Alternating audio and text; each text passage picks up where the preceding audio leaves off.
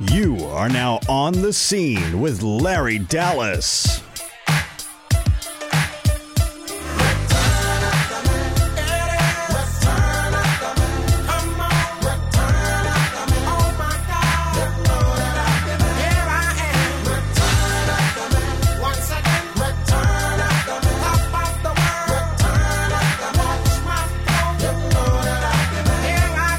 I'm back, baby. Welcome to On the Scene with LD. I am Larry Dallas. Of course, you know my co-host Jeff Schwartz. There is a lot going on the past couple of weeks, and I know people have been clamoring for me to do this, be back here. I apologize for the scheduling stuff. I made my stand-up comedy debut a week ago. I've since picked up another booking next week where I've got bumped up to comedy host at my hometown of Yorktown at the Yorktown Grill. I've been grinding and doing some soul searching and just kind of figuring out my path and the best thing for me. But there is so much going on in the world. There's so much stuff I want to talk to you guys about. If you guys follow us on social media, obviously I'm Larry Dallas New York on Twitter. On Scene with LD is the show Twitter. At the Jeff Schwartz is my co-host. We have a lot to get into. It was a tragic weekend this past weekend. There's a lot of things going on. But first, I can't do the show alone. So I want to bring in Jeff to talk about, himself and all the people that help make this show possible. So Jeff, what's going on, my man? Not much, man. It's good to be back on the air for all the Dallas disciples out there who have clamored for our return. More specifically, your return, because they can hear me every Tuesday on An Honorable Pod. If you go to our Twitter page, we are 8 followers away from a very special bonus show that's going to come with a very special Ring of Honor alumni guest. So, me? No, not you. Damn. You didn't work there. If we do an Evolve podcast, maybe we'll get you to tell some stories there. I don't think the statute of limitations on Evolve has been lifted yet, so. No. But, you can hear me every Tuesday with, my good friend Shane Hagedorn, Ring of Honor alumni, on An Honorable Mention. Our Twitter page is at An Honorable Pod. And I am at the Jeff Schwartz on Twitter for those of you that would like to come and talk some stuff with me, sports, politics. I'm willing to engage in anything. I'm open to all ideas. But we do have to thank our audio engineer, our scientist of sound. He helps over at the Honorable Mention podcast as well. And that's my good friend of almost 15 years now, Zach Johnson. And he's on Twitter at RadioZT. So go over, give him a follow, thank him. He does our intros and outros here, and he's a huge supporter of both of our shows, and I really appreciate him doing the intros and outros for both of our shows. But does a great job at that. Yeah, got the return of the Mac for me. That's all I care about. He is a sensational, and he hosts a radio show in Indiana every day.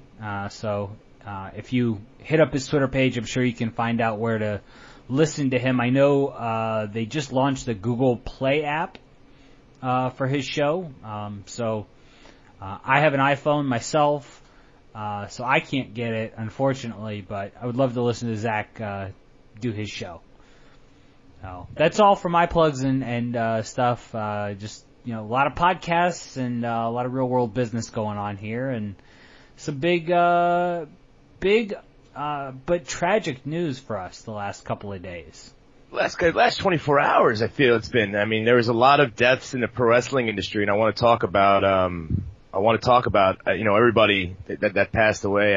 I think, the first one, I want to start with Nikolai Volkov because he was a childhood. I grew up in the 80s. I was born in 1984. I think I started watching, literally my earliest memories in life were watching wrestling. My parents used to say it was the only thing that would shut me up. Same. I had all the toys, had the LJN rubber action figures and all that stuff. And Nikolai, he was never someone I connected with. I don't think I ever did a show. I don't even know if I ever met Nikolai, even on those WrestleMania weekends. But, it's funny. My favorite Nikolai story for me as a fan is, I don't know if you remember, obviously, the old Coliseum home videos. So he was a Mongol. I think he was like Guido or Beppo Mongol. Beppo, right? So that was the first time in my childhood where I saw a wrestler with a different name. Cause when I watched it, it was on I don't know if it was a tag title, the tag title Coliseum. It was one of those Coliseum videos. It was a black and white match. I'm looking at this guy with the weird, like, one part, like like, not even a ponytail, like the top, like almost like a top knot, but with no other hair, with their look. And I'm like, that's Nikolai Volkov. And like, there wasn't the internet and all that stuff, but I remember it drove me nuts as a kid. But the first time I personally ever saw a wrestler with a different name, and I was like, wait a minute, there's something up with this here. But for all intents and purposes, he came off like a really nice guy. I believe he was a councilman. He was a wrestler for a very long time, WWE Hall of Famer. I'm not a ardent, supporter of that Hall of Fame. I mean, it's special for the talent to get out there and get it, but I don't view that as I have a Wrestling Observer Hall of Fame vote. So like, maybe I'm more of like an elitist in that regard. Like I it's like the baseball writers voting for the Hall of Fame, but I get what the WWE Hall of Fame is, and Nikolai is definitely a star from the childhood, and him passing away, at least the only thing you could say is like at least he lived a full life and did a lot of things, and sometimes your time comes. The second person that passed away, Brickhouse Brown, who wrestled, I think, predominantly for Memphis and the Southern States promotions, right, Jeff? Yeah, he was a USWA guy. He also was a part of Super Clash 3 in the AWA, but mostly USWA guy. Teamed with Reggie B. Fine. Worked a lot with PG-13, which is JC Ice and Wolfie D. He was a very charismatic guy. Yeah. And I personally am a huge Memphis wrestling fan. It's my favorite territory beyond all the territories. May not have had the best in-ring performances, but if it wasn't for guys like Brickhouse Brown, guys like JC Ice, Wolfie D, Bill Dundee, Jerry Lawler, Bart Sawyer, all these guys that were just different. Memphis was different. Memphis was different, and that's what I liked about it. And I didn't get into it until I was a little older, and I was probably in my early 20s when I started watching it. But it was just, it's funny. I started watching Memphis wrestling as I was, really deep into Ring of Honor. So the level of contrast was fascinating to me. Yeah, Memphis, even in my tape trading, I was a tape trader when AOL came out, and I discovered that people actually taped as much shit as I did back, I had VHSs of I taped every, pay-per-view for all the major three. I'd buy the ECW home videos. I'd buy anything you could pass by in a store.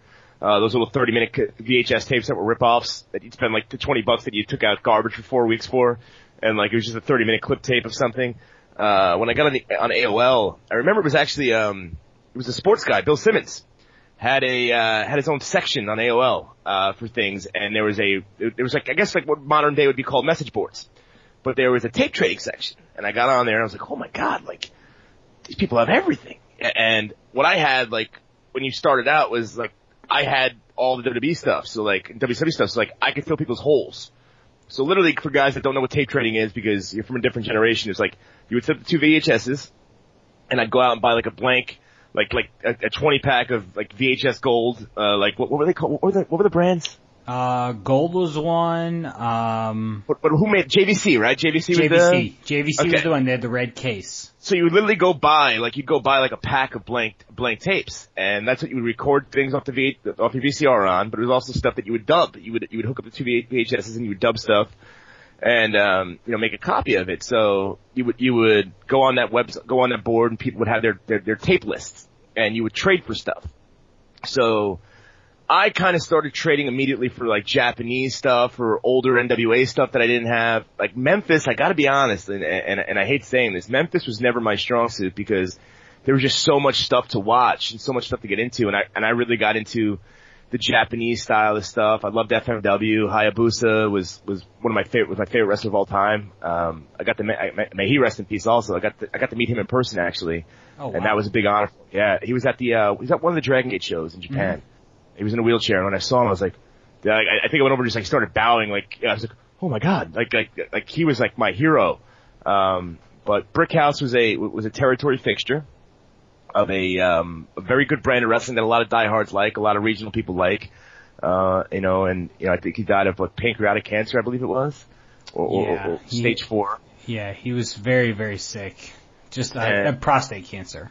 Prostate cancer, and he's one of those guys. I guess in a different era, might have done different things. But he was a territory holdout, and guys like that are very important to the business. He also passed away yesterday. A guy I also never met, and don't really know that much about. Trevor Lee's father, Trevor Lee, who wrestles for Impact Wrestling, a very talented guy out of North Carolina. The North Carolina scene is very, very tight, and Trevor's father worked with Matt Hardy and Jeff Hardy forming Omega, which was back in the 90s, before the independent wrestling boom that would come and before the Hardys got to WWE. And he's a very big part of that. And the North Carolina scene is very big. And I don't know him very well. I don't know his career very well, and I don't like doing fake stuff, but, I know Trevor. I like Trevor a lot. I have a lot of respect for Trevor, and my condolences to Trevor and his family. Yeah, I'm going to echo that, and I know that Omega was I guess kind of transitioned the connection between Brickhouse and Memphis and tape trading and Trevor. Omega was like the holy grail of tape trading, and yeah. For me as a tape trader, I was very fortunate that when I started getting into tape trading, Omega had just started, somebody had just gotten a whole group of their library, and this was early 99, so I think 3 Count had gone to WCW, so I was a big fan of them. So I got a bunch of the Omega stuff, and I was fortunate that I didn't have to hook up the 2 VCRs together. I had a dual deck VCR. Oh, the cheap way of doing it? It was my bar mitzvah present to myself. It was the only money I was allowed to keep. The rest of the money I got for my bar mitzvah went toward college. But I got to keep $500, and I spent $400 on this Go Video dual deck VCR where you would play a tape in one and record a blank on the other. Yep. And it was the coolest thing. I still have it to this day. It's sitting in my garage. It still works in case. Oh, that's the other thing about tape. People, you had to actually play the whole tape. Oh yeah. So your TV was locked up for however long you were recording something or taping something. It's not as simple as burning something in 3 minutes. You burn a song, it takes 30 seconds now, or whatever it would take now with the internet. I mean, if it was a 4-hour comp tape of the best of somebody, you sat there for 4 hours. You were a hostage. You were a hostage to that thing for 4 hours.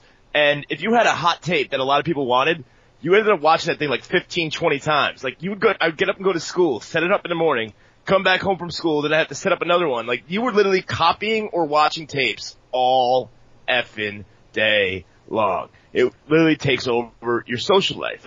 That's what I did when I moved up from the city up here to Yorktown.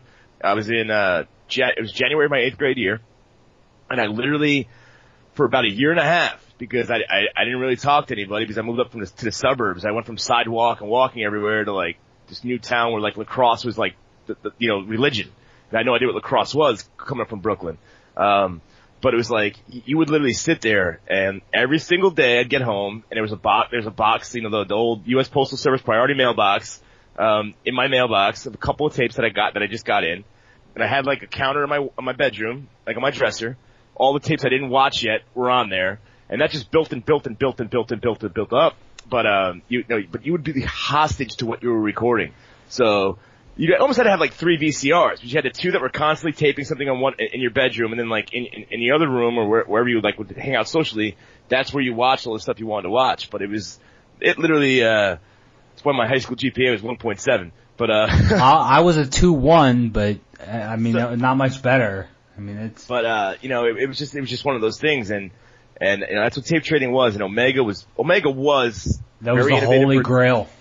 It was the first big indie as you guys know it now. And I can tell you off the top of my head, the Kazaa or LimeWire, one of those type of things, For you youngsters out there that don't know what that is, Google Napster. it. Napster.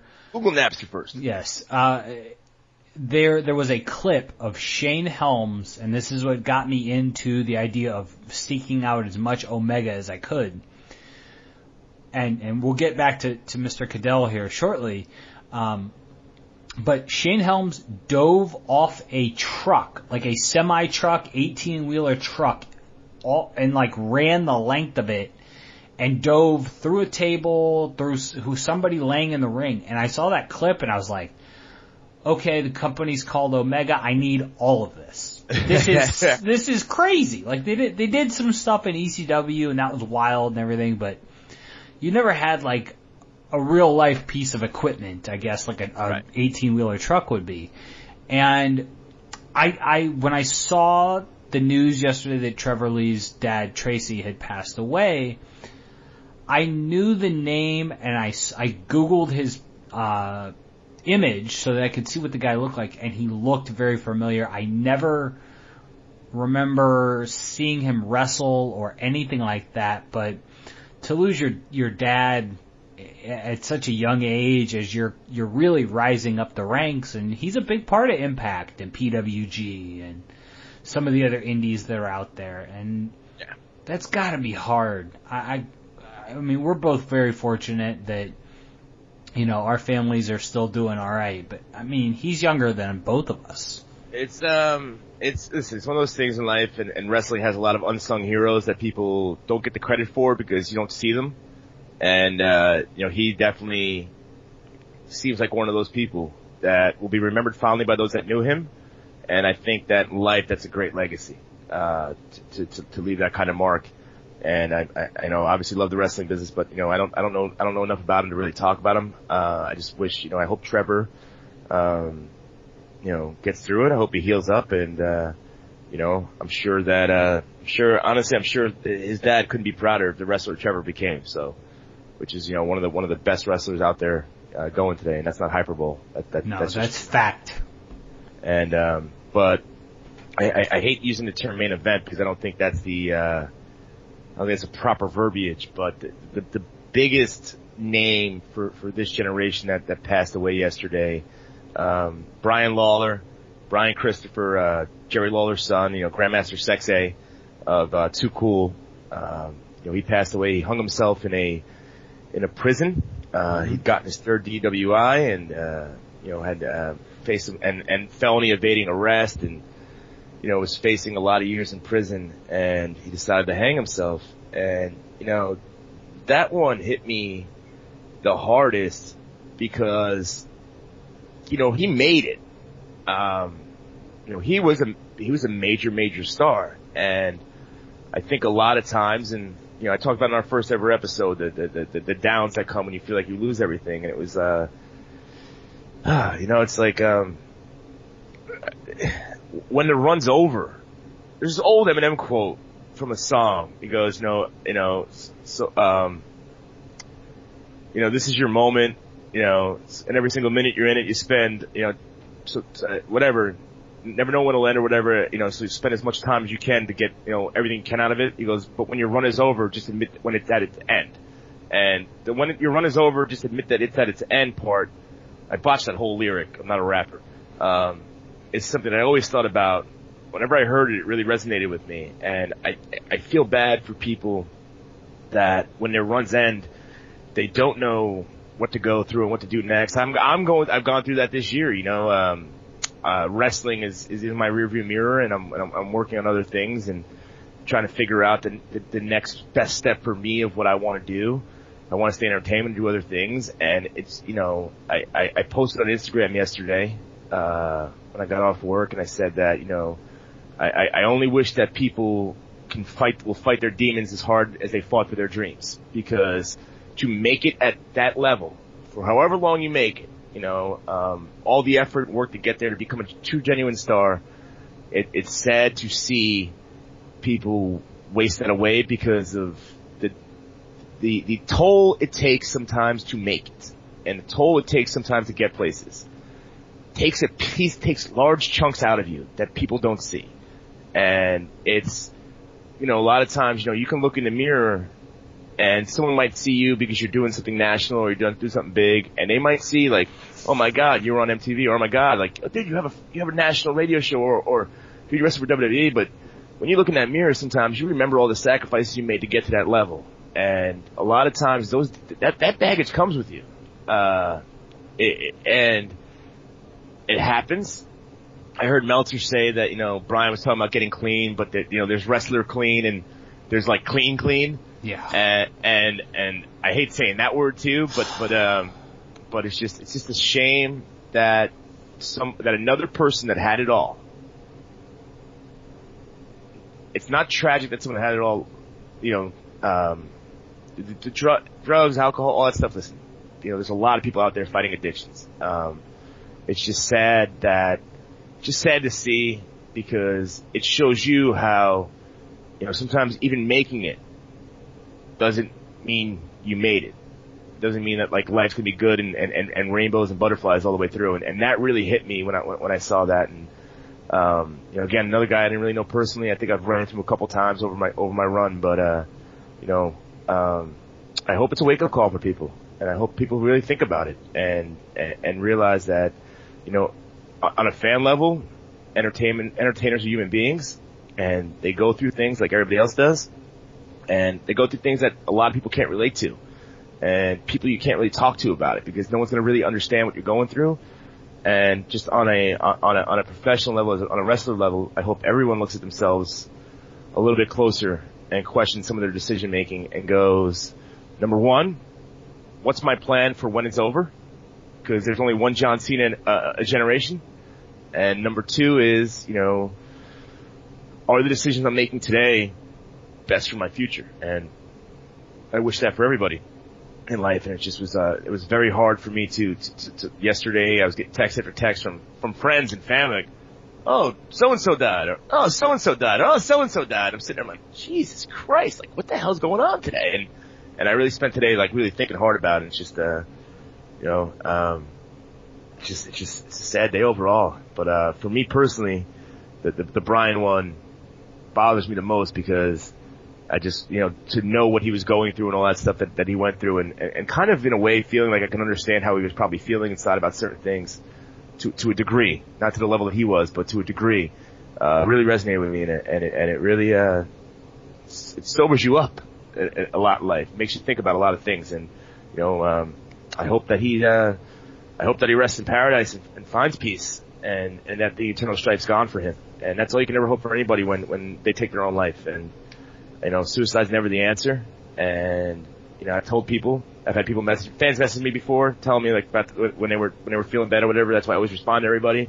Because you can change a person's day by just being a little bit nice, a little bit more supportive. So I just hope that he finds peace, and I hope that everybody, fan, Twitter troll, wrestler, or, ring crew guy, all looks at that and takes some deep lessons out of it.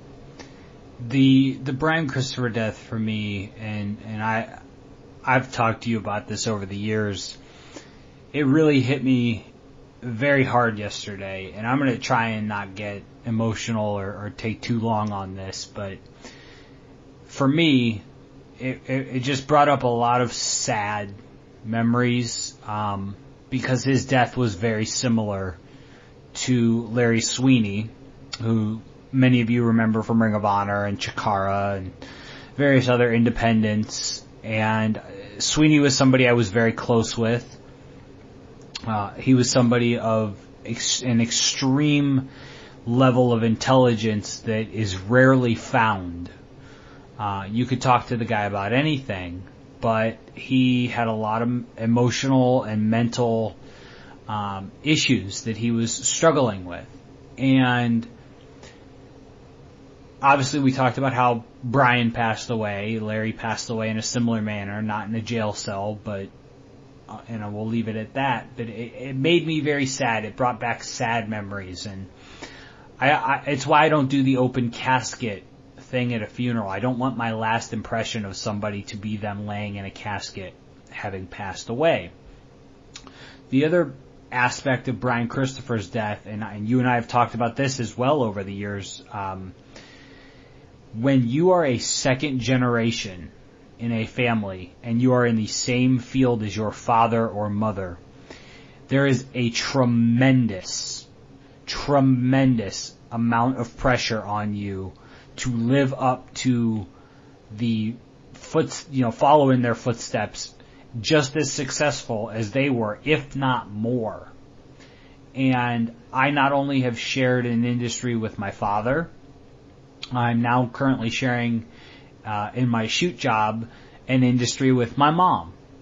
And my mom is incredibly successful in her business, and the company that she works for has given her an exclusive award that she's the only woman in the history of the company to make what they call their President's Club every year she's worked there for 20 years. She's been the number one salesperson in the country for, I believe, 12 of the 20 years. And to follow in that footstep, like Brian was doing with his father, Jerry the King Lawler, who, King of Memphis, the face of WWE television announcing for many, many years. A guy who also lived a very opposite lifestyle as Brian. Yes. Brian was Jerry Lawler didn't drink, he didn't do drugs. He never touched it in his life. No, and that blows my mind, especially considering the period of time that he was a famous performer during, and who he was hanging around with, the Andy Kaufmans of the world. Just amazing. And Brian, unfortunately, and this is something you see very often in famous families, and it's not to say my family's famous, because it's not, but in terms of Brian Christopher, he's Brian Christopher because they couldn't trust him to be Brian Lawler, son of Jerry Lawler. And, you saw Brian Christopher become Grandmaster Sexay and achieve his greatest of fames and still not be able to escape the demons and the pressure of his life, his just growing up in that environment. And to me, that's the saddest part of his passing, is that he just could never outrun whatever ghost was behind him, be it his father's fame, his father's sobriety, and lifestyle, being Jerry's kid. That is so hard, and it's gotta be just weighing so heavily on Jerry the King Lawler right now. And I just, as a fan of Brian Christopher, yeah, uber talented. Just, the WWF version that you saw when he was with Too Much and doing the cruiserweight thing early on, and then when they became Too Cool, to me, that's not the best Brian Christopher. The best Brian Christopher was the heel in Memphis who could literally just look at some fan in a TV studio and that fan would want to riot. Yes. An individual fan. He could just make a look at him, stick his tongue out or something, and the fan would go crazy. Yes. And as we talked about earlier, my love of Memphis, USWA was something we got here on television. So I got to see a lot of Brian Christopher before he headed off to the WWF. And, as somebody that's been following his career for a long, long time, this one just really... it's not like he was Nikolai Volkov and 70 years old. It's not like he was Brickhouse Brown and had a terminal disease. And it's certainly not like Tracy Cadell, who had, a heart attack. Yeah, it's different when it's different when it's this. It's just something. It's a permanent solution to a temporary problem. And I'm so sad about Brian Christopher, and I kind of know a lot of the feelings and stuff that were rattling around in his head, and definitely not, I don't understand the suicide side of things, but having to follow in your father's footsteps or your mom's footsteps, whoever, that pressure is so burdensome.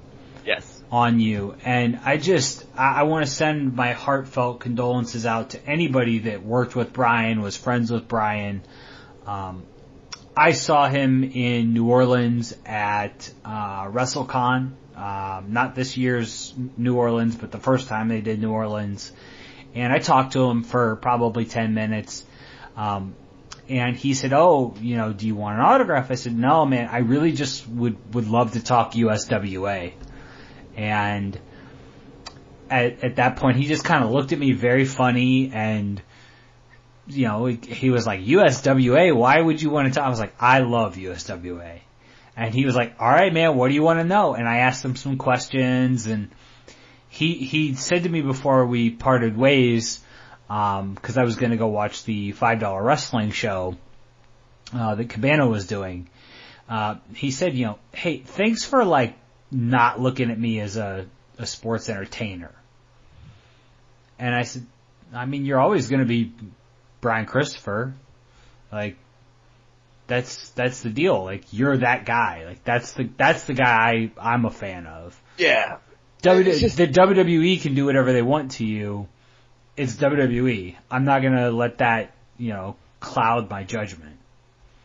Yeah, and it's just, I obviously, if Dave Meltzer, for whatever people think of him, I respect the hell out of Dave, but Dave's the guy for career retrospectives and obituaries. It's not what he makes the big money for, but for a historian and a fan that really respects certain things, it's definitely a major plus to him. So, if you know about these guys or want to find out more about their careers, I highly suggest subscribing to the Observer Online. It's like $9 a month, because the Observer obituaries for these guys is always a must read for me as a fan. So, but I don't want this to be a solemn show. We had a lot of deaths to get through, and I felt like I really wanted to. But, for those of you that listened to the last one, I was talking about I had my comedy debut coming up, and I did that last week, and, 2 weeks ago. And, I watched the Comedy Central roast yesterday. Cause now, the wrestler in me now, the wrestling person in me now is I'm gonna watch everything I can about certain things to find out what people do to make them successful. And I gotta be honest with you, man. I was not familiar with Nikki Glazer's work. And I don't know how many people watched it, but it was the roast of Bruce Willis. And Nikki Glazer yesterday had me pissing in my pants. It was just, I could not get over the jokes that were going on there. It was, and I've watched a lot of the roasts. I like the roast concept. I think it's funny when people go up there and get ripped apart for everything. But yesterday might have been one of the finest comedy spectacles I've ever seen, because I was crying. Almost I was standing up like NBA players at a dunk contest. When you see a great dunk, they're all just standing up applauding and falling down over each other. That's how funny parts of yesterday was. And, you gotta watch. If you can go out of your way, if you have Comedy Central and you didn't see it, go out, DVR that roast, because that might have been the funniest freaking thing I've watched. I can't tell you how long. So let's kind of talk about this roast concept, because I too watched it. I'm a huge Bruce Willis fan. I love Die Hard. It is motherfucker. It is a Christmas movie, despite what Bruce Willis told us last night. Yeah, that kind of hurts me. Yeah. Oh, it broke my heart. Broke mine too. Because it's the only movie I watch on Christmas, and Hanukkah, really. Or any time it's on, really. Dude, listen, Die Hard opens up with Christmas in Hollis playing. Yes. It's a Christmas movie. It's a Christmas movie. It's Christmas Eve at Nakatomi Towers. That is a Christmas movie. But we do have... It came out in July. Yeah. I was shocked about that part, because I didn't know that came out in July. Yeah. I did. The July thing hurts it. There's actually a director's note that it was supposed to come out the previous December, and something had to be retaped, and he wasn't available to retape it, so that's why there was a 7-month delay. Yeah. But some of the other people that Comedy Central has roasted over the years include Dennis Leary, Jeff Foxworthy, Pamela Anderson, William Shatner, Flavor Flav, which his roast, by the way, if you've never seen that, go out of your way. Bob Saget, was another good one. Larry the Cable Guy, I never saw that one. Not my style. Joan Rivers, David Hasselhoff. Hasselhoff was good. Yeah, the guy in the White House, Charlie Sheen, Roseanne Barr, James Franco, Justin Bieber, Rob Lowe, and of course last night, Bruce Willis. And they have celebrity hosts for these various roasts, and last night was Joseph Gordon-Levitt. And to me, like, he was the perfect host because he's this, younger, I think he's like my age, and he's got nothing to do with Bruce Willis other than the fact they were in one movie together. Yeah. Actually, he's 37. God. He's been around a while, man. Yeah. He's been around a while. But you get this panel of all these different comedians and actors and people associated with the roastee, and you had people like Sybil Shepherd, Ed Norton, Nikki Glaser, who was great last night. She stole the show, really. Yeah. Lil Rel, who I think is absolutely hysterical. He actually cribbed a line for Get Out from Die Hard. T.S. motherfucking A was stolen from Die Hard. I did not know that, and then I Googled it to see if that was just something he wrote. It was true? 100% true. He's been quoted in the past as saying he literally took it from Die Hard because he loved the movie so much. So I was watching it yesterday, and I was watching it with a couple 21-year-old girls. 22-year-old girls. Were. No, that's not a shtick. And you know what's funny? Like they were like, first of all, they were like, who are these people? It was like what they were asking. I think there was like 3 of them. So they were like, who are these people? And then it was they were like, a lot of these jokes are racist or offensive. And I was like, it's a roast. It's supposed to be kind of racist and offensive. That's the part. Like, roast is like the outside boundaries of comedy. It was just very interesting to me, though, to literally that, like, I mean, I guess it's another generation. I mean, God, I have 12 years on. I'm getting old. But they didn't like it. They didn't like it. Like they were offended by it. And I was like, what? Like, what's wrong with you people? Who raised you children? It was that bothered me. But I guess maybe like I don't think the new generation likes harsh comedy, which is insane to me. Because like Nikki Glaser opened that show up, and I mean like she could have dropped the mic, walked up, they could have ended the show right there. It was that good. Like that's what comedy is. It's just we already live in a world now where wrestling's going PC. Oh, which by the way, like sidebar thing here, all these baseball players getting their old tweets resurfaced. Welcome to the wrestling business. Because we've been going through this for about 4 or 5 years every time someone gets signed to a contract, which I'll get into later on when we're going to talk about Hulk Hogan. But welcome to wrestling. I am so happy it's now happening to a mainstream sport that people care about with big name guys, because the shit's gotta stop. Because stuff that people say when they're 18 or 16 on Twitter with their group of idiot friends is not offensive when they're 25 or 26. It's called mistakes. It's called stupidity. And when they're quoting rap lyrics, I'll get into this. I'm going to bury the lead with this. I want to get to this later on when we talk about Hulk Hogan. But welcome to wrestling, because we've been going through this for years. There's so many people that lost jobs because of old tweets, all this other stuff. I'm sad that it's happening now to more people, but there's part of me that's so happy now it's become a mainstream topic of conversation, because I'm really curious to see where it goes. But anyway, comedy. So this roast thing that Comedy Central does every year, for whatever reason they skipped it in 2017. But all these celebrities that get roasted, they're all supposed to have a retort, easy for me to say, a retort at the end. And Bruce Willis revealed last night, after, there was we neglect to mention the surprise guest last night. Demi Moore. Every roast has a surprise guest that has something to do with the host. Demi Moore was the surprise guest, Bruce Willis's ex-wife, the mother of his 3 daughters. What was the line about him getting replaced by Ashton Kutcher in a movie? It was That was Nikki, right? Or was that Joseph? It was Joseph Gordon-Levitt that said it. It was at the beginning. The roast was fantastic. You guys got to watch it. Yeah, it was just he said high, something. It was high cup. Something to the effect of he was because he played in Looper. He played a young Bruce Willis, and he said in Looper I played a young Bruce Willis. Bruce Willis played an old Bruce Willis, and in reality, the real young Bruce Willis was Ashton Kutcher. There you go. That's what it was. Yes. Delivered much better by Joseph Gordon-Levitt than it was by me.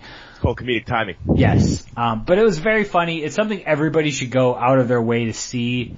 And I feel like, you know, I pitched this idea to you before we did the pre-show meeting. I was thinking about this almost all of the roast last night. What other celebrities would I like to see get roasted? You know who my number one pick is? Let's give 2 or 3. How many? I'll give my number. First person that popped in my head just now. Okay. Vince McMahon. Okay. See, I had thought about Vince, but I feel like people would be afraid. They might be afraid, but Vince McMahon would be the perfect one. Yeah, I think he'd be a great candidate. And personally for me, my number one overall pick above Vince would be Howard Stern. I don't think Stern would do it. Kim Kardashian would be a good one. Kim would be a good one. I don't think Howard would do it because I think Howard has too much money. Well, I mean, look at some of these other people. Donald Trump, Charlie Sheen, Rob Lowe. Charlie Sheen doesn't have money. Well, not anymore, but I mean, in terms of the level of fame, Joan Rivers, Bob Saget, William Shatner, Pamela Anderson. I mean, it's not so much the money factor as it is like, you know, do you have would you create good material? And I feel like Howard would definitely create good material. Bobby Heenan would have been the best roaster of all time. Oh my God, yes. To keep it wrestling related for people that just come here for the wrestling, Bobby Heenan would be the best roaster of all time. Yeah, I would say Bobby or Paul Heyman or Jim Cornette. Cornette might be funny. Heyman's really good. Heyman's really funny. I would say underrated would be Bruce Pritchard. Okay. I think Bruce would be an underrated roaster, but I would love to see. If we're making this a wrestling draft in terms of people who are it's just Bobby, on any level of comedy, I think Bobby Heenan would be the greatest roaster of all time. Oh, 100%. I just came up with Bobby Heenan because I think, Bobby Heenan on any one of those, if Bobby Heenan was on a dais, I literally think he would steal the show every single time if he knew the person. And even if he didn't, mm-hmm. he just did a little research. Larry Sweeney would have been another good one. Yeah.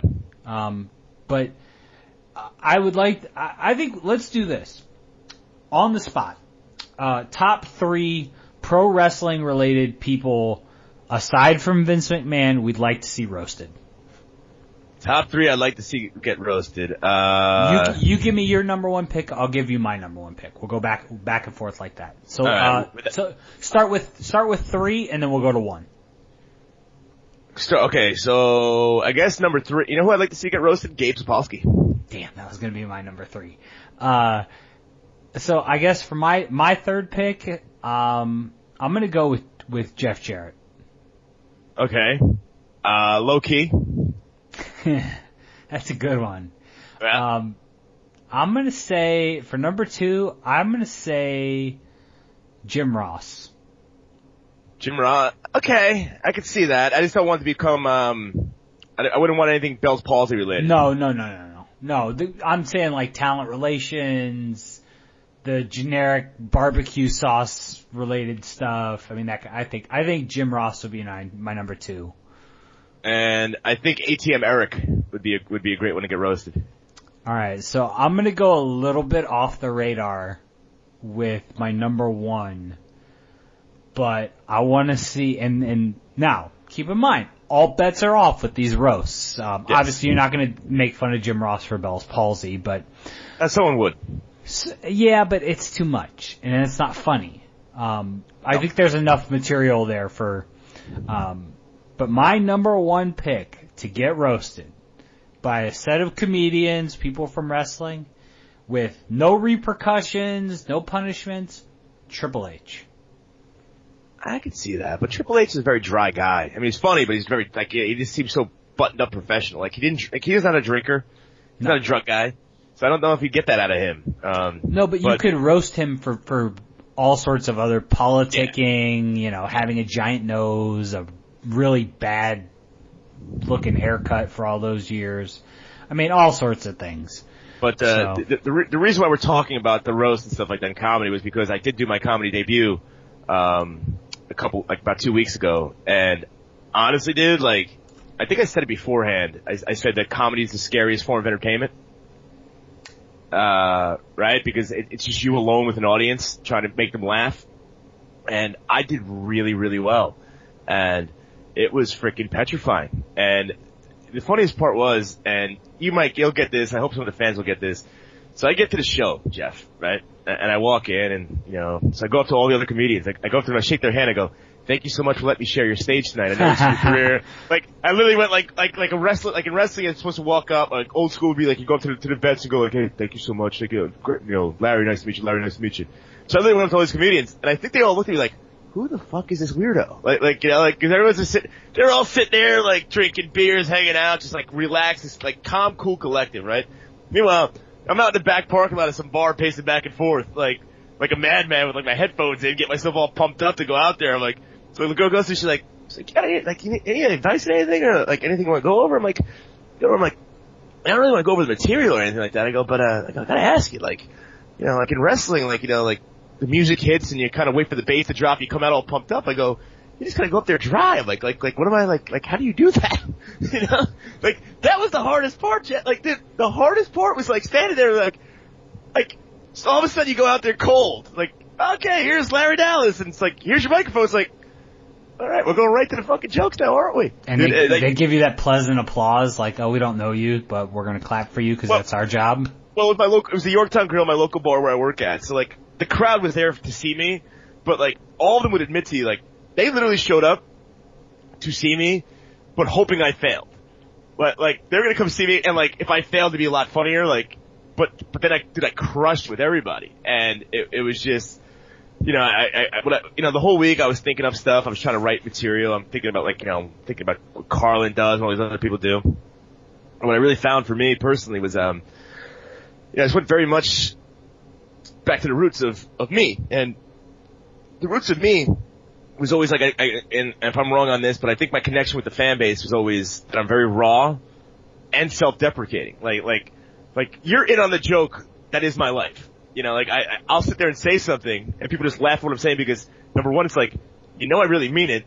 Number two, it's absolutely ridiculous. And number three, like, I might be a certifiable idiot. It's all three of those things together. And that's what I did. I just went into, relationship stuff, and I made a couple of jokes about being an entertainer in 2018 and all that stuff. And it was a lot of fun, man. And I only got 5 minutes, and the hardest part for me was, so for those people that don't know comedy, the producer or the host will take their cell phone and they'll put the flashlight on and wave the light at you, which is almost like the referee giving you the Iggy, like, it's go home time.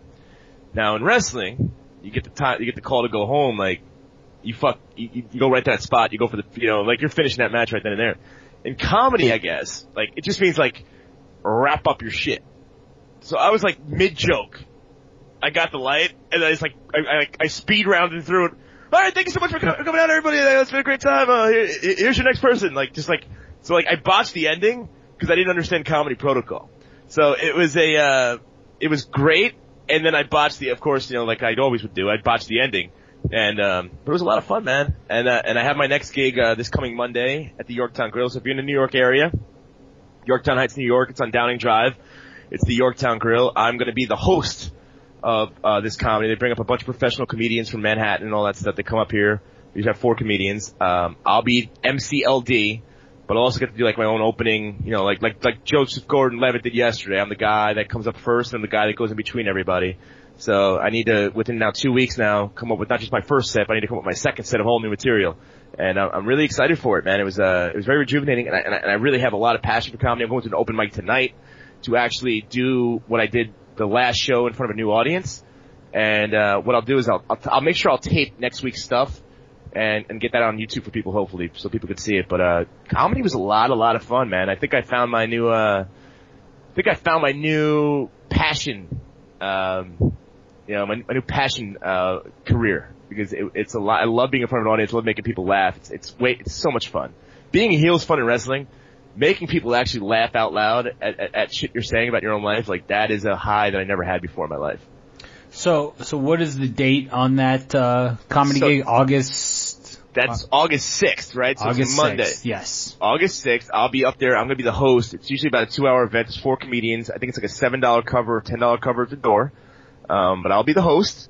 And, there'll be drinks and food and everything like that. But there's going to be a lot of people out there. And, if you want to come out and see some real comedians, like, I promise you, like, the audience came out to see me and they stayed for all the other comedians and had a really good time. So it was a really fun time, and I really did enjoy doing comedy. So, hopefully I can, get more open mic gigs, get some other stuff. I've been, part of my downtime, part of me not doing the show was, I was working on, I've been working on trying to get like an, representation. As obviously me and Jeff have talked about, this is a passion project for us. It's something that you hopefully will one day make money on, but nothing in life like that's ever guaranteed. And I'm working on, obviously in my head, the wrestling chapter's closed. Not that I don't love talking about it. I will always talk about wrestling, especially doing this, but the wrestling chapter's closed and I'm trying to get on, maybe do some more comedy stuff, try to get some other radio gigs, try to get some hosting stuff. So all my focus right now career-wise is trying to get some representation, getting as much reps doing it, stuff that I can at places, and start trying to expand my entertainment career, because I know I have more to offer than wrestling. I always felt that way. But this is, hopefully the start of me going towards a new journey of different things, and I hope the fans follow me with that. Well, and I can tell you firsthand, the clip that was sent to me was absolutely hysterical. And I remember I was in my kitchen. So the way my house is set up, my kitchen and my laundry room are basically right next to each other. So you can kind of have one foot in one room and do your laundry, at the same time. And I was getting the basket of laundry, separating the whites and the darks. I'm one of those people. Not one of those heathens that watches it all at once.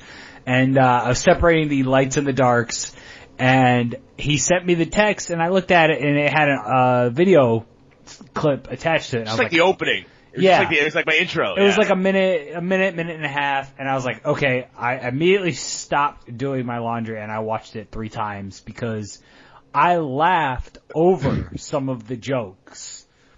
And I'm going to tell you, there was a line in there about bartenders not getting laid. that I worked till 5 a.m. That was enough for me to say, like, there is some promise here that this is going to be very good. I sat there and we were talking about things, and I'll let the audience know, a couple of things I was talking about. But, I had dated this girl, and if she listens to this, she'll call me and kill me. But, she was literally, I swear to God, man, she was always, it was right after, I talked about it in the first podcast, the one that, I was in a bad place, but she always get on me for stuff. So when you bartend, for those of you that don't know, New York, last call it's a hard 4 a.m. close. So some states, Connecticut's a 2 o'clock close, different places, different things. Now on a weekday, you have flexibility. Obviously people, unless they're absolute degenerates, aren't out till 3 o'clock in the morning on a Tuesday, but there's a very active server lifestyle in the restaurant industry where, you get out, you get done working. If I clock the door up at 2 o'clock in the morning on a day or whatever, and you clean up, you count out all the money, do everything you have to do, there's always like a late night spot that you can go hang out at. And it's usually you and other bartenders and servers in the area just going out like, now you're going to have your happy hour and you're going to go play darts, do whatever you're going to do. There's nobody around, and on a Friday or Saturday night where the highest female population is going to be around, I'm working till 4:30, 5 o'clock in the morning. Number one, at that point, I don't want to bring anybody home, because how late do I have to be up? Number two is, what girl in their right mind is going to stick around a bar till 5 o'clock in the morning? Like that's just ridiculous. It just doesn't work. So, but the girl would always get on me. She'd always ask me why do you always, why are you always out so late? Why do you do this? Why do you do that? And, she said to me one day, she goes, if you didn't drink and gamble so much, you'd have a house by now. So, I remember I looked directly at her. I go, if you had better taste than men, you would too. Like, why is it my fault that you pick bad guys to date? Like, it's always the guy's fault on everything. And when I hit that punchline, and I paused it more for dramatic, when I hit that, dude, people started dying laughing, because I think everyone at some point's been there. It's like, it's like whatever. And then I had just actually, that weekend, I'd met a 21-year-old girl, and I remember we're outside, she's talking, she's like, I don't want to date a guy, I don't want one of these fuck boys. I want to date a guy that has some money. She's like, that works hard. She's like, do you have money? I'm like, I have more money than your friends. I have a credit limit. I'm 33. I have things called credit cards. I can definitely take care of someone's lifestyle for a month if I'm that desperate enough to do this thing. So we just started talking about stuff like that, and the situations of dating and all that other stuff, and how my date with her went and how the night went. And it was just really funny stuff. It was a good time, and it was just a lot of fun. I do have the video somewhere. I can get it from my friend. But if I get the video, I'll get the video from him this week, and I'll put the first set I ever did up on YouTube so you guys can get more of the dramatic effect of everything. I think I'm comfortable now releasing that, so I'll do that. But comedy was a lot of fun. It's fun to cross lines in comedy. It's the only form of entertainment where, unless you say something absolutely ridiculously insane and offensive, you can pretty much get away with anything, which I think is the right realm for Larry Dallas. I think I'm perfect on I can't get in trouble for this? That's where I belong. Not getting in trouble for something. So it was a lot of fun. And, I really thank all the people locally that came out. But, if more people want to come out, if you're in the area, man, if you come out and you tell me you listen to this podcast, I will buy your first drink. I will literally buy your first drink. So anyone that comes out from, the area to come out and see me next Monday, I will literally go up to the bartender. I will hand him my debit card, and I'll be like, I got the first round for every single person that comes in and says they were from this podcast. So I'll make that a thing. So you have to listen before next Monday to do it. You have to show up next Monday. It starts at 8:00, but I will buy your first drink. And that is a standing rule. So that was the, comedy wrap-up format. 8:00, August 6th at the Yorktown Grill. So go see LD. First drink on LD. His host duties, and get a drink, man. First drink on LD. So that's my promise to everybody. The host with the most. But there was when we planned to do our show last week, it was the first thing I was going to call it the R word. It was going to be the title of the episode. I'm not doing transitions. I don't fucking give a fuck about transitions right now. No. Not on this, especially the topic we're about to talk about. Yeah, so we're going to call it the R word. Because the big news of the day was Hulk Hogan returning back to the WWE, and I saw a lot of tweets from Titus O'Neil and the New Day and people commenting on things, and I was very proud of them because I thought a lot of what they said was very, very poignant and very well thought out, and I think it took a lot of courage. Now, in full disclosure, I've had people that I'm very close to get in trouble for saying things on Twitter. That's why I was talking about the baseball players before. And, it came up with the Mae Young Classic people coming up. People were talking about Jessica Havoc. And, when she had a WWE tryout for one of those performance center camps, tweets from years ago came out where she had used offensive language, used the N-word, using this, using that. And, it was in response to, and actually one of the tweets towards me came up actually, where she said that she wished I got AIDS and died. When I was feuding with Marty Bell. That was before we actually knew each other. Which I thought was fine and funny because it was like, that's the kind of heat I was going for. The N-word stuff, it was in response to, friends, mutual friends that happen to be of a different skin tone than white. And I remember watching that and seeing that happen and go, well, first of all, you got to be a little bit more smart about what you do. I think we're all learning that lesson now in life. We were the first generation to have Twitter. And Twitter, when you have 200 friends or a couple thousand fans or whatever, and you're going back and forth with your buddies to entertain yourselves and pop yourselves, sometimes you do things and say things that you shouldn't say. I don't find that as offensive. I don't find, and I'm not in a place to judge what's offensive or not to people, but I find it to be a very strong difference between people with their friends. It's almost like, what do they call it, man? Like you get the card, right? Like your friends with, like, I have a lot of friends that are African American, and they always joke about how, like, you know, like, you have the pass. Hall pass. You get the hall pass, right? Like, it's like, if I want to sit around my buddies and say whatever the hell I can say whatever I want to say because they know me, they like me, like I'm their brother.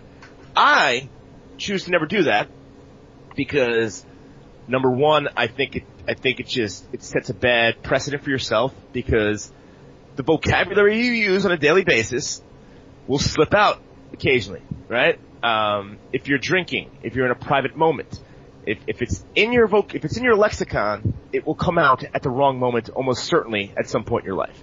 So I always made the decision to not use it ever because I never wanted to be in a situation where I said it at the wrong time because I was well aware of the fact that, yes, my 3 black friends from high school or my 7 black friends from wrestling might be okay if we're sitting here having a conversation, we're joking back and forth, and we start dropping, the GA instead of the ER. But some guy at a bar in White Plains might not like it one day, or some guy at a bar in Manhattan, or somebody somewhere else. And if it's in my vocabulary, it's going to come out. And my biggest problem with Hulk Hogan, the reason why I don't agree with forgiveness at this moment, I don't like the mea culpa of you don't know when you're going to get filmed. I'm not going to all of a sudden accidentally start speaking Swahili. You know, I can drink a bottle of Fireball, do any drug in the world, and I'm not going to start speaking Swahili because it's not in my lexicon. In a private moment that was taped, which is absolutely wrong, he said what he said, which means it wasn't a mistake. It wasn't around mixed company where he's with his buddies and he's got the quote unquote pass. It's in a private moment where he felt comfortable enough to say that, where it's something he said on a regular basis. And that's where I'm offended. That's where I think he doesn't deserve a second chance because I think that that's actually his true feelings. And you'd be hard pressed to prove to me that it's not. And that's always been my stance. I used to get in trouble on Sirius for it because they would tell you this in radio. The moment you absolutely take a stance on something and go, no way, not happening, F this, the conversation's over. So, but I felt so strongly about that, and I still do. I don't think he should be reinstated because I don't think that, like, it wasn't a mistake. Clearly he said that before because he said it so comfortably. Like, that is my point. And I don't know if you agree, I don't know if the fans agree. I don't care if people agree with me. Like, I 1000% firmly believe my opinion on that's the right one. So I want to preface my thoughts on Hogan and his reinstatement with a couple of things. Number one, growing up, I was not a Hulkamaniac. I was not even a Hollywood Hogan fan. I just never cared for the performer, the person. You know, some of the stuff you'd read, like in the dirt sheets and the magazines and stuff. I was never a Hogan guy. So once all of this started coming out, I thought to myself, okay, here's a guy who has alienated and sabotaged the careers of so many people, but drew a ton of money. Let's be honest here. He's the biggest draw in the history of the business. Here's a guy. Well, okay, let's adjust for inflation though. I mean, also, right, okay, in terms of time, but it's semantics, really. Yes. It's different periods of time and households with access. But when this story initially broke, and you factor in the whole Gawker lawsuit and all that kind of stuff, which was an excellent documentary on Netflix. If you haven't seen it, and of course I forget the name as I was getting into the transition to it, but bottom line is, there is never, ever an excuse to use that word. Period. End of report. Passes don't exist. There is no hall pass.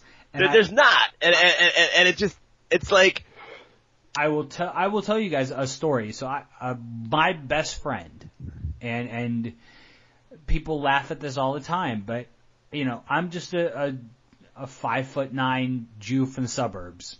I did not grow up around a lot of African Americans. Is Jew offensive? To me, no, but to others it probably is. But I'm a Jewish kid from the suburbs, and I had a couple of African American friends growing up in elementary school that ended up moving to different high schools. For one for basketball purposes, the other was thrown out of my high school for drugs, and it was very unfortunate that we would go our separate ways. And the one friend that's still alive, my friend Marcus has since passed away, but my friend that's still alive, Stan, I talk to him on a regular basis. He's a great guy. And I had a lot of African American friends when I got to high school, because all the elementary and middle schools would combine for the one high school in our city. And recently, about a year ago, my friend Mike, who is a basketball player, he plays for the Wisconsin Herd, which is the G League team of the Milwaukee Bucks. He's somebody that I've been friends with now for 5 years. One of my best friends on the planet, somebody I talk to almost on a daily basis. Somebody that may end up being a guest on this show, talking about what life is like playing in a minor league basketball league and some of the freebies he got from the NCAA, but we'll save that toward basketball season. Mike, one day was coming back with me from cryotherapy, which is the recovery device that people like LeBron James use. A lot of athletes use it. You freeze in a chamber for 3 minutes. It's 275 degrees below zero, and you have nothing but a pair of boxers on and a pair of slippers, and you freeze. So Mike was coming back with me in the car, and it's about 40 minutes from my house, and I handed him my phone. I said, you know what, play DJ. I don't want to listen to talk radio. And so he's scanning through, and he's pretty excited with what he sees in my music library. And he puts on an Ice Cube song. The song was called The N-Word That You Love to Hate. Right. And I'm a big Ice Cube fan. I think he is a lyrical genius. I was a huge fan of NWA. And I like the way he puts words together, in a creative, scent. So he played the song, and, it was like the third or fourth Ice Cube song that he had played. And I was singing along to like every song, and I knew he noticed something. Like there's that sense when you're around somebody that notices, you're not muting yourself? Yeah, I kept muting myself. And so we're midway through this song, and he pauses the song. I said, what are you pausing the song for? He goes, you're not going to say it, are you? And I said, say what? And he goes, the N-word. I said, why would I say that? He goes, well, it's the name of the song. I'm playing the song. You're singing every single other solitary lyric to these songs except that word. I said, Mike, you are 6'10". I am driving a car on the highway right now. What are you going to do to me if I say that word? Which I won't. He says, I'm just testing your racism meter. Like, are you a racist? I said, no. Like, I clearly, he goes, I know you're not racist. And in reality, and this is a complete aside, in German, Schwartz, my last name, means black. And apparently, dating back, I have some sort of African-American, well, not African-American, but African ancestry way down the line. And I'm explaining all this to him, but I talked to him about the Hogan thing, because he was a big Hulk Hogan fan. Right. Despite being a basketball player that somehow doesn't like basketball, he did love wrestling. And Mike told me, he said, Hogan being a racist doesn't affect his fandom of the performer. Right. And that blew my mind. Blew my mind. Because Mike is not somebody that I could picture, backing up somebody that just threw the N-word out there like that. Right. And, in regards to the bigger issue at hand is welcoming him back into the WWE family. Right. Clearly, I think both you and I would agree on this. They put him in front of a camera, it's going to be the biggest pop you could imagine. Yeah. Like he never did anything wrong. That locker room is going to become so fractured by including him and making him a focal point again. You can't do that. It's so disrespectful on not only the fact that he is using racist language, he's not apologizing for using the racist language and making things right by donating money to the NAACP or some sort of, group that works toward racial harmony in diverse communities. He's apologizing because it was caught on tape. Right. And there are PR firms that deal with these kind of damages, that can kind of shine up a situation, if you will. But I just, for the life of me, I don't see the benefit of bringing him back into this universe, for lack of a better term, because you're going to alienate the Kofi Kingston, Xavier Woods, Big E, Titus O'Neil. And rightfully so. And I know you're friends with Uha. Yes. Apollo Crews. Have you talked to him about this? I have not, because I just have no, it's just not, I'm not interested in other people's opinions on it, so I don't talk to them about it, because it doesn't interest me to have that kind of open dialogue with people, because everybody's different, and I think a lot of people be like, hey man, life is what it is. And I get that. It's just, as a public voice, I just don't think, I think there's a difference between stupidity and malice. And I think people tweeting things when they're young and are dumb, I think that's just stupidity. And I think that what Hogan said was habitual. And I think there's a very big difference between that. And I wish that, we didn't draw these hard lines that everyone that says anything offensive when they're younger or whatever is automatically a racist. I had this conversation with somebody yesterday. There's Southern racist and there's city racist. I called it almost Brooklyn racism, where it's just like Archie Bunker racism. Archie didn't hate people, he just hated things that were different than his neighborhood. And yes, that's blatant ignorance, and yes, the terms are racist. Big difference between that and racist. It's just, I don't know, man. It's a hard conversation to have because people don't want to be open-minded about the dialect. It's true. The other parallel that we're talking about here is Josh Hader, a pitcher for the Milwaukee Brewers, and then the kid yesterday too. That did a no-hitter, almost did. Oh, from Atlanta? From Atlanta. His name escapes me. Somehow the Braves became good. I have no idea how. So and the Nationals are terrible. Which I'll talk about that all day. No, that makes me sad. I've liked them since they were in Montreal. But the tweets that have come up from Josh Hader, this kid from the Atlanta Braves, I think there's a lot to be said about the term maturity. And I'm not the same person I was when I was 25 as a 32-year-old. You're not the same person you were as a 25-year-old, as a 33-year-old now. There's a period of growth. Hogan is grown man, 65 years old. Yeah, something like that. Whatever it is, you can't teach an old dog new tricks. No, listen. And here's the thing: it's sad, really. There's a reason why people are tried as minors.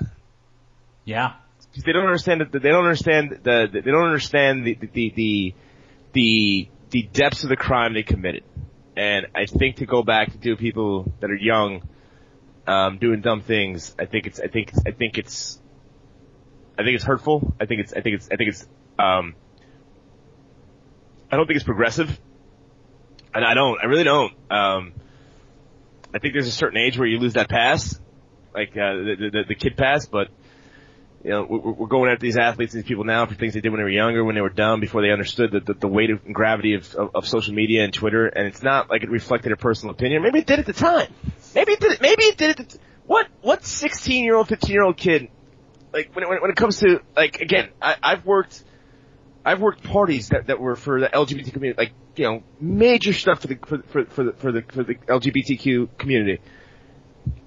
At 15, I don't know if you were as comfortable with the idea of homosexuality as you are now as an adult, because now I don't give a shit what anyone does with their lives. Can I say the same thing about me at 15? I don't know. I would like to hope that I thought that way, but it wasn't as prevalent then. So it's just like, we're punishing these people for being, when they're young and dumb, and it's just like, God, like, is that what we're going after now? Like, really? Like, there's not bigger issues? Like, no, bigger threats to communities? Yeah, there are far bigger issues to communities. There are far bigger issues to our country as a whole right now that, as we become more divided as a people, there's a major divide in how you look at these issues.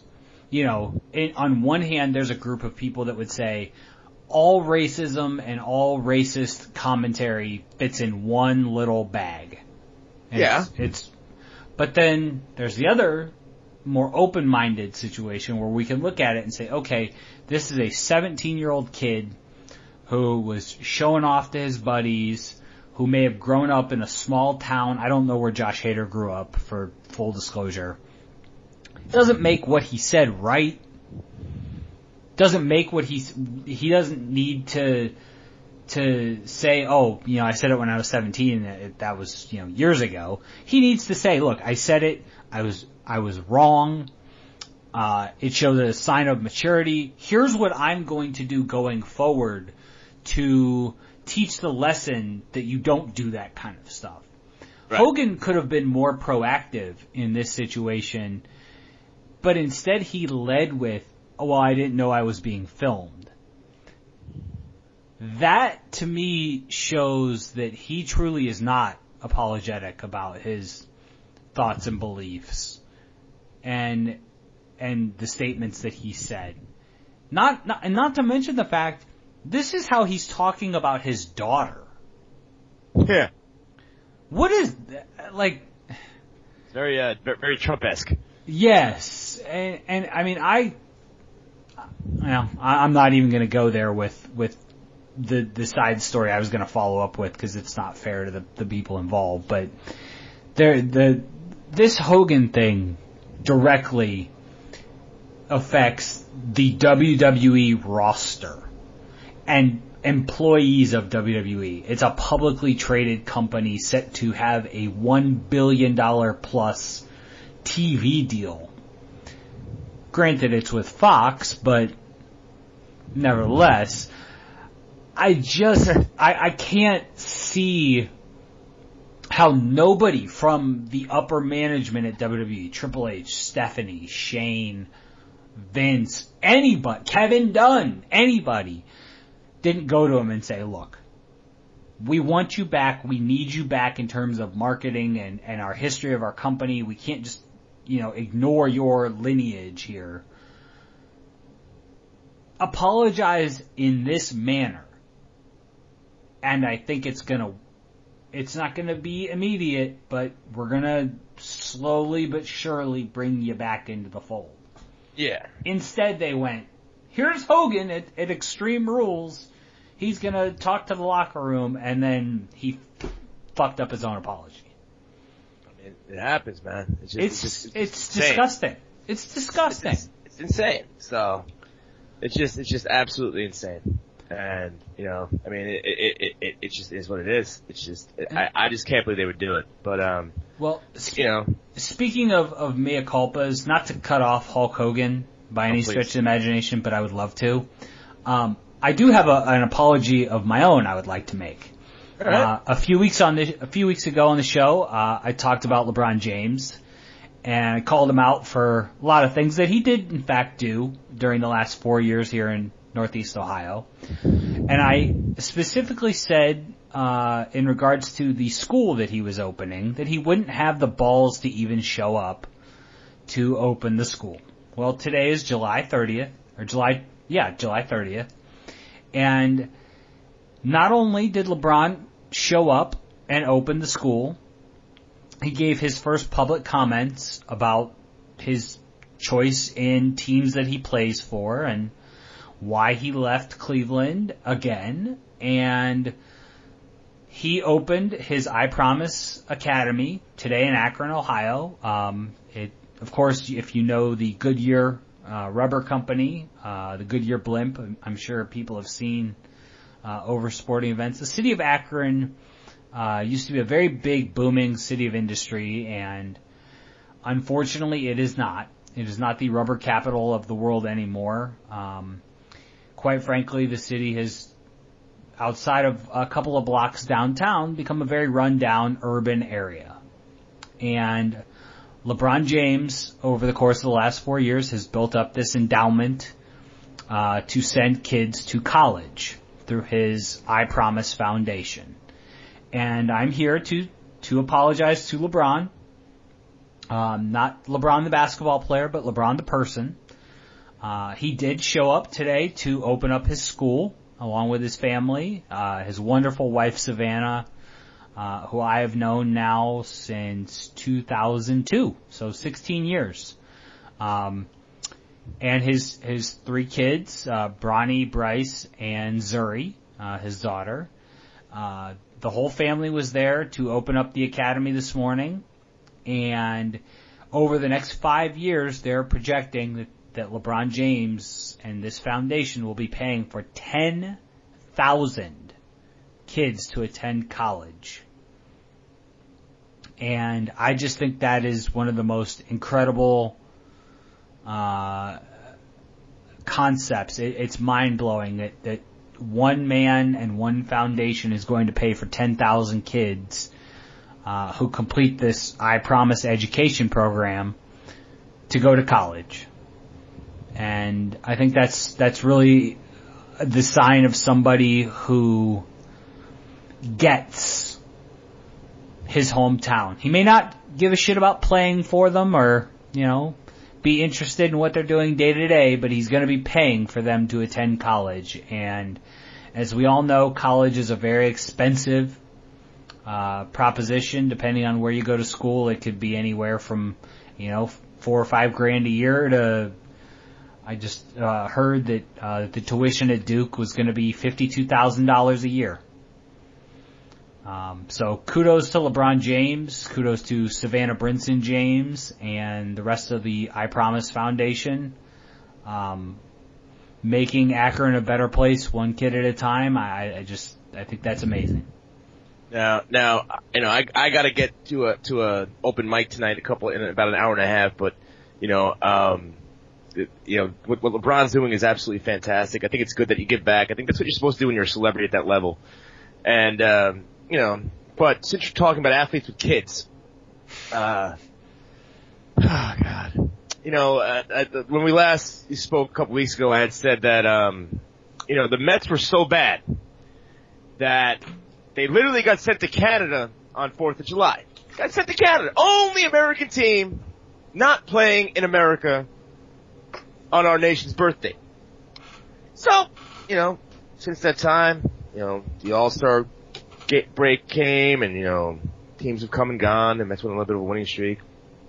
And my stud pitcher, my comic book hero, my Thor, my Noah Syndergaard, got Coxsackies.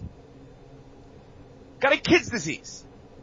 Legitimately a kid's disease. Hands, foot, and mouth disease. It puts sores in your mouth. I never had it as a kid, but apparently you get like sores on your, rashes on your hands and your feet, and you get big blistering sores inside your mouth.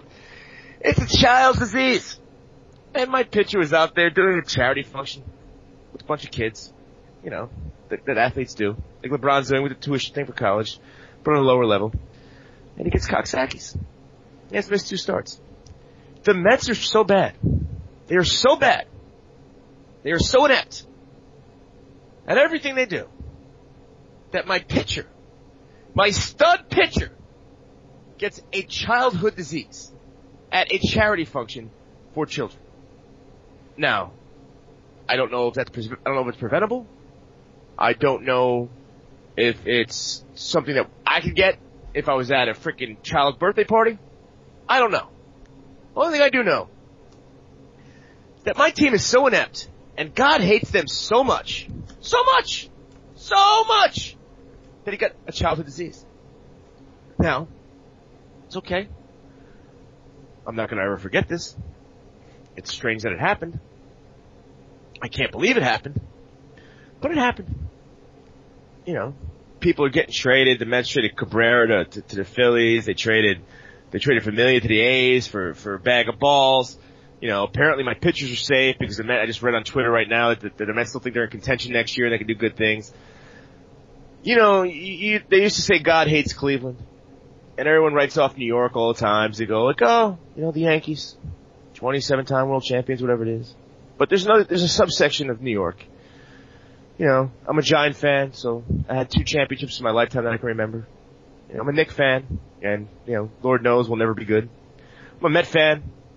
They won a World Series when I was still 1 year old. I think you're still in diapers at that age. But New York is cursed too. We just have one thing holding us up. New York New York sports is like an economy that's held together by a Ponzi scheme. It literally, New York sports is literally held together by the Yankees. The Yankees are Bernie Madoff. The Yankees are Bernie Madoff. And the irony of that is that Bernie Madoff took money from the Wilpons. Yes! Of course he did. Because of course it was the Mets. Of course it was the Mets. Because legitimately, on a New York sports level, right? If you think about this, and I really want to drill down this for a second. If you take the Yankees out of the equation, if you just take the Yankees out, because there's a population of this state that's not Yankee fans. So you take the Yankees out, you take their 27 championships, which yes, Yankee fans, I know how much you won, but you've been alive for 5 of them. Most of the years have been alive for 5 of them. So take that shit and stick it up your ass right now, okay? Because I'm tired of hearing about the 27 championships. I'm tired of hearing about New York being the Mecca. I'm tired of hearing about Madison Avenue. I'm tired of hearing about how we're the place everyone wants to be. Okay? My pitcher gets a kid's disease. My star outfielder, they signed to a multi-million-dollar contract, multi-year contract with bad heels. The Knicks can't get out of their own goddamn way. Hockey, no one watches in this country except Canada. You know, Canada watches hockey, so like, the Rangers haven't been in the World, because Stanley Cup's in 94 anyway. So whatever team you want to talk about, pick a team. Because the Mets are a dumpster fire once again. Because they have 1 good season or 2 good seasons every 10 years. The Knicks have literally not been good since the 90s. They couldn't, you know, we had the Jordan effect. The Knicks legitimately. If you think about this, the 2 times Jordan retired, the first year the Knicks went to the finals. The 2 times. They got lost to the Rockets, started that little mini dynasty for 2 years, then they lost to the Spurs, and you know how the Spurs turned out. So when Jordan was gone, it was supposed to be our time, over and over again, and we constantly got beat. The Knicks have not been good for years. New York sports is a dumpster fire, and no one wants to say it. No one ever wants to say it. Because you sit there and you go, the Yankees. Well, you know what happens in October when the Yankees are 7 games outside of the Red Sox and they go to a wild card game and maybe they lose, maybe they win, but they're out in the divisional series? Then we have baseball, then we have basketball, and we have football. And I got a Giants team that might be good, might not be good. You have a Jet team that couldn't get their quarterback into camp on time. You have a hockey team that's rebuilding. The Islanders can't get out of their own way, and the Devils are Jersey, so they don't count. And then you have a basketball team that's inept. New York City is literally a Ponzi scheme of sports because everyone just points to the Yankees. No one wants to come to us because we have a higher tax bracket. Because if I'm an athlete, I'm going to sign somewhere. Well, LeBron's the exclusion here. Me, personally, and I talk to about people who go, dude, 15 million, screw tax. I'll pay tax on 25 million. Me, I'll go to Texas. I'll go to Florida. I don't give a shit about winning. I want money. I tried winning my whole life. I'm all about money now. New York sports is an absolute disgrace. The Mets are a disgrace. How does your pitcher get a childhood virus? Like, I can't even comprehend that happening to anybody else but the New York Mets. And I'm sick of it. I'm tired of it. And I have nothing to look forward to. All I got is Saquon Barkley. That's all I got. I got Saquon. So here's it's a foot and mouth disease. Like, that's a pretty funny situation, I guess you could say. But baseball has a history of silly, ridiculous, stupid injuries happening to people. So here's a list of just a couple examples. In 2013, Cleveland Indians, then he pitched for the St. Louis Cardinals, but he presently is in the Indians organization. Mark Zipchinski was injured during a golf outing in spring training when a golf ball ricocheted and hit the left-handed reliever around his eye. He missed his scheduled start and was listed as day-to-day. I can go back to 1996 when Marty Cordova, then playing outfield for the Cleveland Indians, fell asleep in a tanning bed and missed a series against the Baltimore Orioles. Carl Pavano, a free agent during the 2012-2013 offseason, suffered a ruptured spleen after falling while shoveling snow at his home in Vermont. Sammy Sosa sprained his neck sneezing. Yeah. Here's another good one. Dan Uggla, former second baseman of the Marlins, I believe he also played for the Atlanta Braves, suffered a cut. Horrible infielder. Oh God, he was one of the worst defensive infielders. Cost us the All-Star game. Was it the one that was a tie? That All-Star game? I believe it was. Suffered a cut on his hand that required stitches after he reached into an ice bin for a drink during a playoff celebration, causing him to miss 2 of the last 3 regular season games. Here's a good one for you. This is New York Met, Lucas Duda. Broke his right wrist in October of 2012 while moving furniture at his apartment in Southern California. That's right. I mean, the level of silliness here it only maximizes. Jonathan Lucroy was reaching under his hotel room bed for a lost sock when his wife shifted a suitcase, causing it to fall on his hand. Lucroy suffered a broken hand and required surgery. Didn't someone sleep on a stiff bed once too, and that caused him to be out? Yes, that was, I'm just looking at this big list, but it's got pictures, so it's not a straight list. That would be Chris Davis of the Baltimore Orioles. Slept on his shoulder wrong at a hotel in Kansas City. Yeah, it's a rough life out there in baseball world. Baseball's got the worst injuries, and it's just such a weird world. I mean, I played a lot of baseball growing up. I played through high school, played, up until the last couple of years, played in an adult baseball league. So, not softball, baseball. It's a silly place. And baseball players are less mature than pro wrestlers. So, that should tell you all you need to know. Sam Mayday Malone, bro. Yep. So, well, we do want to wrap on that note, because Larry does have to get to his open mic gig. We're gonna do another episode here shortly. We'll talk SummerSlam and Roman Reigns on top, amongst some other things. Want to remind everybody that they need to get out next Monday to the Yorktown Grill. That's Monday, August 6th at 8 o'clock for Larry doing hosting duties and some comedy. And first drinks on me for anyone that comes from the podcast. So check that out. And we'll wrap with some plugs. Of course, Radio ZT, our scientist of sound, Zach Johnson. Cool nickname. Yeah, I stole that from the movie Love and Mercy, a biopic on Brian Wilson. Next week, we'll talk about SummerSlam, Roman Reigns being on top. I do want to give a movie review for Skyscraper. I saw that. It was awesome. But by the way, MoviePass might be out of business by tomorrow. Yeah, we'll also talk about that too. I want my money. I want my year subscription back. Some plugs. Zach Johnson at Radio ZT. My Twitter is at the Jeff Schwartz. You can hear me every Tuesday on an Honorable Mention podcast with Shane Hagedorn talking about Ring of Honor's glory years. The Twitter handle for the show is at an Honorable Pod. LD, give us your plugs. Just like I said, Yorktown Grill for comedy on Monday night. Come on out and support me if you want to come out. I will hang out with everybody that comes out afterwards. Like I said, first drinks on me. On the scene LD with LD. On scene with LD is the Twitter thing for the show. At Larry Dallas, New York. Also, like I said, I'm looking for representation. I'm looking for entertainment gigs. I'm looking for everything I can do. So I'm working on that currently. But if you have any leads or know anywhere that you think I should go, I am always open to suggestions. As like I said, I move on to the next chapters of my life. But this show's going to keep on going on. I have a lot of fun doing this. I have a lot of fun interacting with you guys. I hope you guys enjoy it too. Feedback's always welcome. And as always, I love you guys. All right, everybody. We will see you when we see you. Hopefully sooner rather than later. Yeah, buddy.